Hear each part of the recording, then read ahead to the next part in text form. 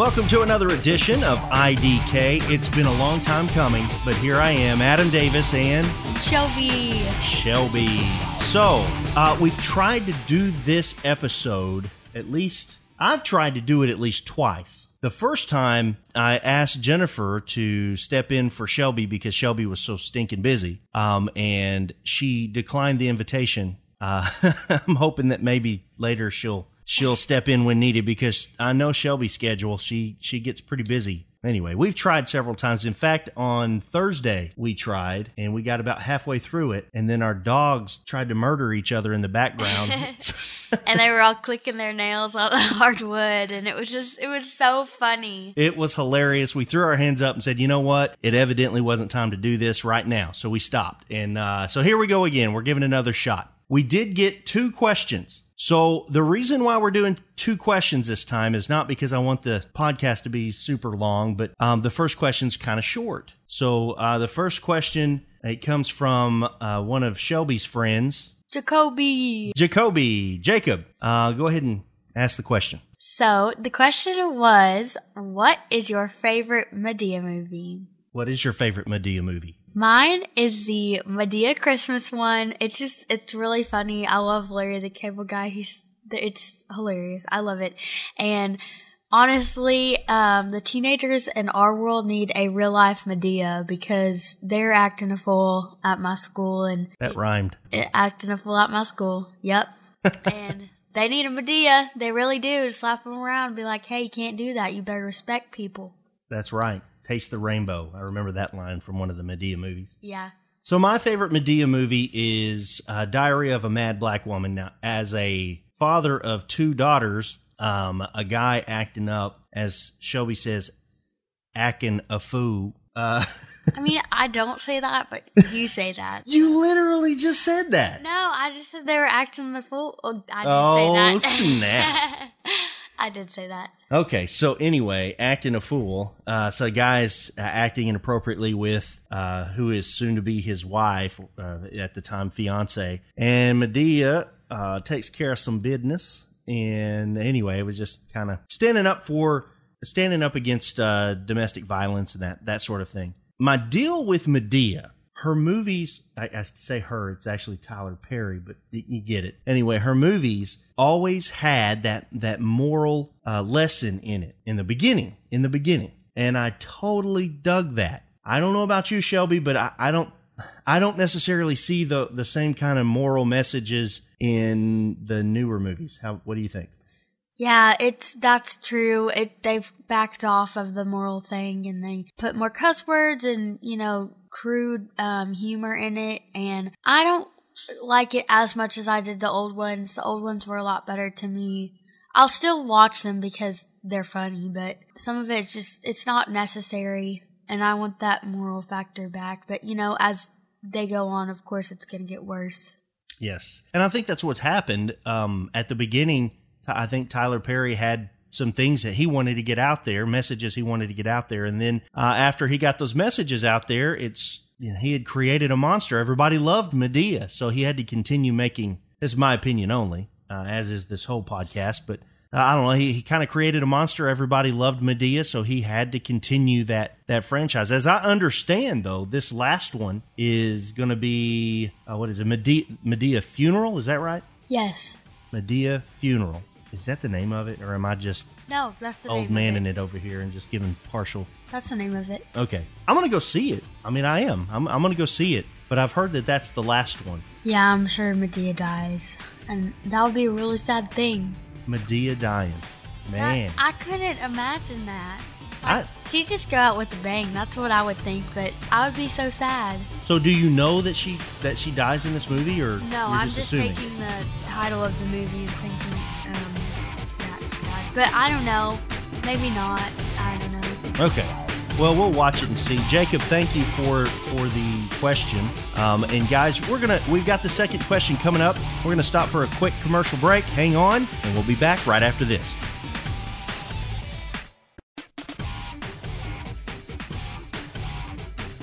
Welcome back to IDK. That's right, the podcast where we answer your questions and give you our opinions. They don't really mean anything, but hey, they're our opinions.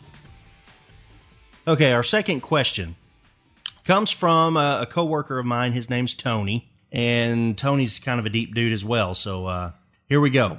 His question says, and I'm totally reading it, and he did tell me that a lot of the background information that he got on this came from Wikipedia. So he just kind of copied and pasted from Wikipedia. So for you guys that are going to be slamming us about that, don't even worry about it. He gave credit where credit was due, okay? But reading what it says. At one time or another, we've all used sayings and idioms that we have heard or read. Some are straightforward, where there's not much intellectual struggle or to decipher the meaning. Others, however, require much more reflection or introspection, which can be based upon one's experiences within the context of circumstances in which it was uttered or used. Upon this platform, I submit the following as a potential topic for discussion. To give you some background for this epigram by Jean-Baptiste Alphonse Karr in 1849, the year after the French Revolution, as you might have guessed, French society and politics had seen a huge amount of upheaval, and a new president called Napoleon had been elected into office and would shortly transform the republic into an empire. This probably sounded very familiar to Karr, given that this was the second time in 50 years that someone called Napoleon was forming a French empire just after a French Revolution. Karr was a satirical writer, and the irony of two such similar revolutions occurring so close together, both promising to free the peasants forever, clearly wasn't lost on him. He penned the phrase, and here's the phrase, this is the important part. He penned the phrase, "The more things change, the more things stay the same." Of course, he did it in French. But he did that to express his cynicism that the huge changes sweeping over France were going to lead to a genuine change in the country. So given the current rapid state of change in all facets of society, information, technology, etc., compare and contrast the implied school of thought that even though things may change on the surface, at a deeper level, they really stay the same. And then he says, I look forward to your response. Here's my 2 cents. It's not even worth 2 cents, but here it is. So when we talk about the more things change, the more things stay the same, we're talking about the desires of man and how, it may manifest itself in a different way every time. Like there may be something new, like that, a long time ago we didn't have cell phones, or we're now using social media to get stuff across. We may make little changes like that, but when you go down to the mere man and what his desire is, it's always been the same. So in this instance of Napoleon, he's telling you that, everything's going to change and, this is going to be great and we're going to make all the peasants, they're going to have everything and it's going to be wonderful. You'll be free. But at the basic level, the desire of Napoleon was to rule the world. That's what he wanted. And so it manifested itself in that way. So I also have another example of a leader that wanted to do that. And he was a very evil man. His name is Adolf Hitler. He wanted to rule the world, and he shared the same thought as Napoleon. He wanted to make Germany a bigger, better place. Obviously, he didn't get what he wanted because he ended up committing suicide. An evil man. You could obviously tell he did not have God in his heart, but... Okay, so here's the deal. We can take it a step lower. Okay. So we've got to the point that with Napoleon, he wanted to rule the world, right? Mm-hmm. That was it. Now, he'll say it'll manifest itself by saying he's going to do all this stuff and then not do it, of course. But if we take it to yet another level, why did he want to rule the world? I would venture to say it is because, and this is true with every man, eventually man will stop and wonder, what is the meaning of life? It's going to happen. You're going to stop and why am I here? What am I supposed to be doing? He wanted to find the purpose. Yeah, he's wanting his purpose to be that he is great and he changes the world and that gives meaning to himself. And that is not uncommon. That's very common, but it's not new. It's always the same. Every man does it. So it manifests itself differently. But, the book of Ecclesiastes talks about this. So to give you a little background of Solomon. King Solomon was the writer of Ecclesiastes. He was a writer of some other books as well, but Ecclesiastes we're going to stick with. To give you a little background, Solomon became the king of Israel, and God gave him an opportunity to ask for anything, and it would be granted. And Solomon asked for wisdom to govern God's people. Now, that so impressed God because I think God was expecting him to say something like, oh, I want to be the richest king in the world, or I want to be the most powerful king in the world, that kind of thing. He didn't do it. He just asked for wisdom. Now, God was so impressed that he said, I'm going to give you wisdom, and no one will be wiser than you. No one that has ever been, no one that is, and no one that will ever be as wise as you. I'm going to give you that. And then he gave him a bunch of other things too. And you can always refer back to the Bible if you want to follow that story a little bit. So in Ecclesiastes, do you remember Ecclesiastes? Yes, he talks about it's all chasing after the wind. So unless you have God, everything that you're going to chase after to think, it's going to make you think that you're going to be happy for your whole life, and it lasts about 5 seconds, and then you're on to the next thing and the next one and the next need. And for teenagers, this is a huge problem. That's why there's so much like sex at my age, drugs, and this happens to adults too. Sex, drugs, they want money, they want jobs, they want a certain device like technology, because they think that's going to please them for a long time, and it doesn't. It just lasts for 5 seconds and then they move on. But only God can fulfill that big hole that's inside of us. And all of my friends, the ones that don't have Jesus are very empty, and you can tell it. They're often sad, but it's because they need Jesus, and most of the people in my school need Jesus. Okay, so you gave a pretty good, even though you don't realize it, you're proving a point for me. If you read the book of Ecclesiastes, Shelby is right. It says that it's all a chasing after the wind. He says, meaningless, it's all a chasing after the wind. He also says, there's nothing new under the sun. He says that a lot. You'll see that just repeated in that book over and over and over. But what Solomon did, he was looking for the meaning of life. So when I tell you some of the things that he talked about, and this is all paraphrasing, I don't have the Bible open in front of me or anything. This is just off of my memory, so there may be more than this in there that I have forgotten. But so one of the things that he looks for, because I don't know if it goes in this order, so I can't say the first, but one of the things he looks for is the meaning of life through work. He looks through, I'll be the wealthiest person in the world, so he tries to do that. He tries to, I'll get all the knowledge that I can get. And then he decides, building things. We're gonna build great things. He tries that. He tries pleasure, which is if it was pleasurable, he denied himself nothing. If he wanted to eat tons of food, he did. If he wanted to sleep with his concubines, he did. Whatever he wanted to do, he did. All of that, and there was more, but all of that, he says, meaningless, it's all a chasing after the wind.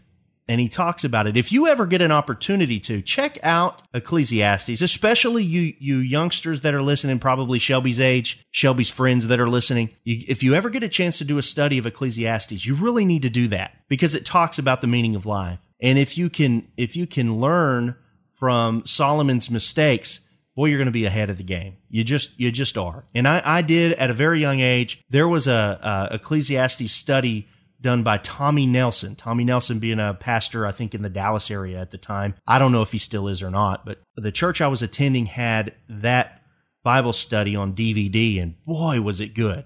And I learned a lot.